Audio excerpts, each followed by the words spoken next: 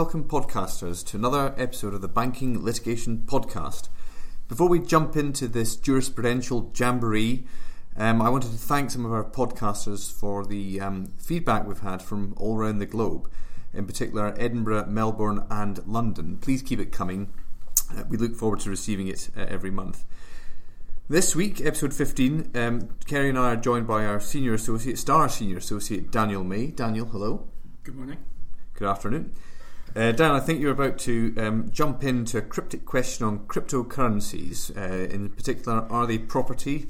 Dan, over to you. Tell us about the case. Yes, of course. And in a nutshell, John, the answer to your question is yes, they are. The case I've been looking at is AA and persons unknown. This was all about an application for an interim injunction to freeze a Bitcoin account. The facts of the case can be dealt with briefly. The application was brought by an insurance company which paid ransom money in Bitcoin when one of its customers' IT systems was hacked. This was the typical situation where, once the ransom monies were paid, the hackers provided a decryption tool. But the insurer didn't leave things there and decided to take steps to track down the hackers. It managed to identify the Bitcoin address that the ransom money had been transferred to and sought to freeze the assets before they were converted to a normal currency. As the insurers were seeking proprietary injunctions, the court had to consider whether crypto assets like Bitcoin can constitute property under English law. You would have thought that this question must have come up before, Daniel, no? Well, this isn't the first case to address the issue of whether crypto assets constitute property, but it is a rare example of the issue being considered in depth. In fact, one of the previous decisions wasn't even reported. And perhaps more importantly, it's the first case since the publication of the legal statement on this exact question by the UK Jurisdictional Task Force. That's a bit of a mouthful. Well, that's UKJT for short then, John. So this is a really interesting decision to see how the UKJT statement has been received and interpreted by the courts. Getting back to the judgment, in this case the judge recognised the classic problem that cryptocurrency like Bitcoin doesn't fit neatly into the categories of property that English law recognises. And Daniel, can you remind us all why that is? Yeah, of course. So to put it briefly, Bitcoin is not tangible, so it can't be possessed, which is needed for a chosen possession. But it also doesn't embody any right capable of being enforced by action, which is the requirement for a chosen action. And those are the two kinds of property traditionally recognised under English law. But this didn't stop the judge in this case from granting the proprietary injunctions. Instead, he gave considerable weight to the UKJT legal statement on cryptocurrencies, saying it is a detailed, careful and compelling consideration of the issue in question, and therefore the court should adopt the same position. And the position is that, although cryptocurrency defies the traditional categories of property, it's wrong to proceed on the basis that English law only recognises the two categories I've described. And I think this is really significant. Yeah, me too. I think that's quite an interesting observation, actually. Yes, and the court also pointed to the criteria for what constitutes property in a case from 1965 called National Provisional Bank and Ainsworth, such as being definable, being identifiable by third parties, being capable of assumption by third parties, and having some degree of permanence. So looking at that case, the more recent authorities considering cryptocurrencies, and applying a bit of common sense, the court found that crypto assets can be treated as property under English law. I would say that this case seems to be an indication that the UKJT legal statement is being given considerable weight by the courts. Indeed, thank you, Daniel. No doubt we're going to see more and more of this kind of question arising, so it's very helpful to have such a categorical judgment on the point. We have, of course, a blog post on the decision, and there's a link in the show notes. Moving on now to the ever-popular topic of duties of care in a financial services context, which Kerry and Daniel together are going to take us through. Yes, that's right. So we have 3 cases on duties of care this month. I'll take the first 2 and then hand over to Daniel. We'll try to take them at a relatively high level to bring out their key points. And the first case I have is Morley and RBS. So this is the most recent claim to reach trial, which comes out of a borrower's default under a large facility agreement during the financial crisis, and looks specifically at the actions taken by the lending bank's restructuring unit. So in this case, the claimant borrower brought various claims in tort and in contract, and the court rejected them all, giving some helpful guidance on a number of questions which are often considered in these types of borrower default claims. As it's a first instance decision, the judgment is quite long and covers a lot of ground. But rather than trying to cover everything here, which would sort of go on forever, I've picked out what I think are the two most important points of general application, if that works for you, John. It certainly does. Please go ahead. Okay, thank you. Great. So, the first point to flag is that the court has, once again, rejected the notion of a so-called relational contract in a financial services context. Very topical, Kerry, but could you remind our podcasters of what that means? Oh yeah, of course, no problem. So the concept of the relational contract comes from a 2013 case called Yam Seng, where the court found that some contracts which require a longer-term relationship between the parties, where they make a substantial commitment to one another, so for example, some JVs or franchise agreements, etc., that sort of agreement, may incorporate an implied obligation of good faith. And we've seen this argument appear in a number of recent banking cases in a lender-borrower context. And it's been repeatedly and roundly rejected by the courts, and this is the latest case to do so. And it suggests that any real initial judicial enthusiasm to extend the concept of the relation agreement has been curbed, and really does emphasise the high threshold that needs to be met in order to imply a term into a contract. So good news, therefore, for the banking community. So the second point I wanted to highlight is to do with the scope of the duty of care which is owed by a bank, specifically the duty to provide banking services with reasonable skill and care.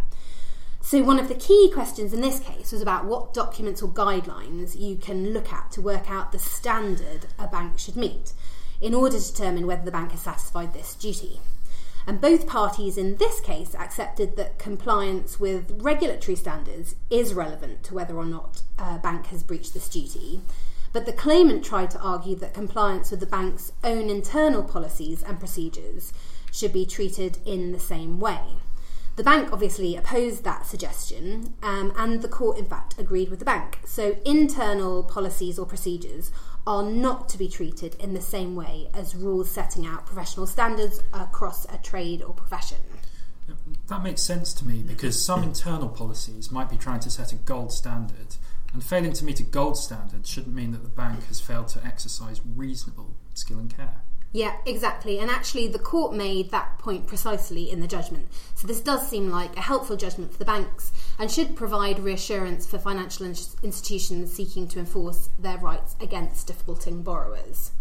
I suspect we'll see that argument being run in many different ways in the future, but nevertheless, as you say, Kerry, for now, a helpful decision for financial institutions with plenty of guidance coming out of the judgment.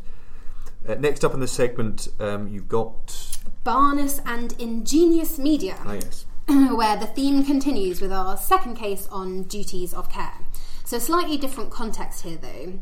This case arose as part of the current wave of tax deferral scheme litigation.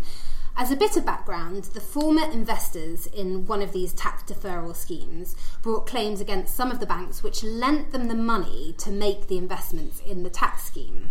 And again, the court looked at the duties of care owed by the bank. So firstly, the court firmly rejected the argument that the investors were owed tortious duties relating to the suitability of the investment for which the loan was advanced. It reiterated that there's no general obligation on a lending bank to give advice about the prudence or otherwise of the underlying transaction in an execution-only relationship. Well, in case there was any doubt, following the Green and Rowley and very extensive line of cases coming out of that. Precisely, John. Case name recall sharp as ever. The court also refused to find any implied contractual terms as to suitability of the investment. It really is paramount for claimants to point to very specific words or conduct to advance this type of argument. And here the claimants tried to claim that the banks had agreed or acquiesced to the IFA packaging together the investment proposal with available financing, and somehow that this conduct would give rise to an implied contractual term as to the suitability of the investment. But this was given little headway by the court. And finally, there was also talk of an alleged umbrella or overarching contract between the claimants and the lenders. But once again, this argument was robustly rejected. Kerry, there seems to have been an uptick in claimants using this type of umbrella contract argument to assert the existence of implied contractual terms. But it doesn't look like the courts have been particularly open to this line of argument. Yeah, that's absolutely right, Daniel. So actually, in my previous case summary, I highlighted the claimant's attempt to introduce a duty of good faith into the relationship.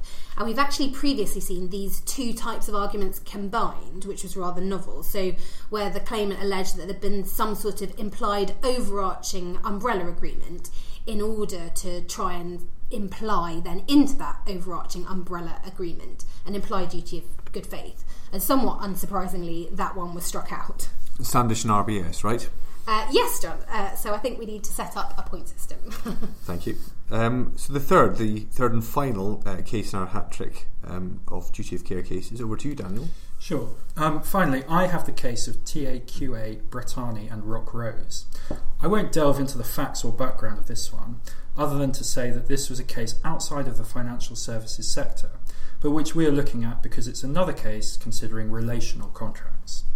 Here there was a joint operating agreement in place between the parties, and the question for the court was whether the terms of the JOA were subject to any implied terms of good faith. And although the court was prepared to treat the JOA as arguably falling into the category of relational contracts, nevertheless it declined to imply an obligation of good faith. So this case is a helpful reminder that the question of whether a contract is relational is just part of the analysis. The party seeking to establish a duty of good faith still has the onus to show that such a duty should be implied, which, as we know, will prove difficult. Indeed. Well, thank you, Daniel. Thank you, Kerry. And the links to the blog post for all three of these cases are, as ever, in the show notes. And now to our deep dive for this month, the subject of legal privilege again. This time, the Civil Aviation Authority and Jet 2 is the subject of our discussion, a Court of Appeal decision from earlier this year. Really the key point you need to know from the judgment is that the Court of Appeal has found that legal advice privilege, as distinct from litigation privilege, is subject to a dominant purpose test. And to be clear, this means that in order for a document to attract legal advice privilege, it has to be shown that the dominant purpose of the communication was to give or obtain legal advice. Now, the reason I mention litigation privilege is that hearing mention of a dominant purpose test in relation to privilege will be familiar because, of course, this has long been the test for litigation privilege. In that context, it's essential to show that a communication or document was prepared for the dominant purpose of contemplated litigation. In contrast, the question of whether legal advice privilege is also subject to dominant purpose tests has been far more controversial, but we now have clear authority from the Court of Appeal that it is. John, so what do you think this new test could mean in practice? The short answer is probably very little. It might sound like big news, but it probably won't mean that any given document will be categorised differently when it comes to a document review.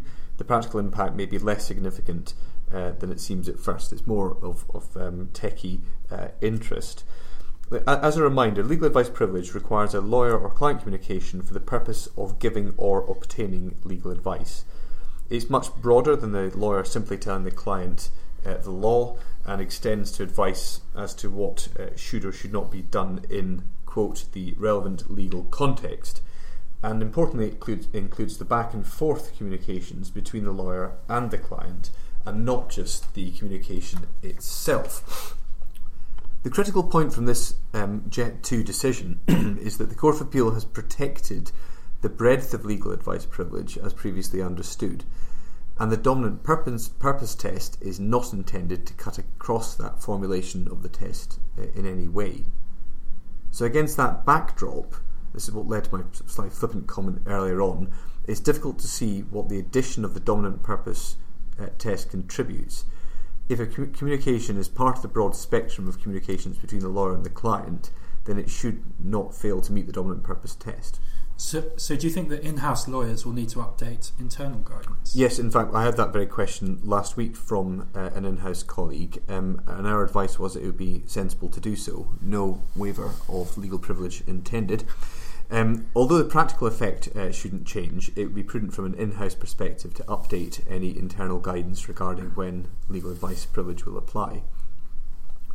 Another interesting point in the case that's likely to come up in practice is how the dominant purpose test would apply to communications sent to multiple addresses, for example, where the addresses include both lawyers and non-lawyers. Yeah, which will be common in an in-house setting. Very common indeed, Kerry, that's right.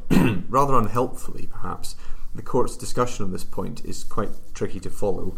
The key point seems to be that the court will consider each communication between the sender and each recipient separately, and the reason for that is that legal advice privilege attaches to communications rather than the sender or the recipient.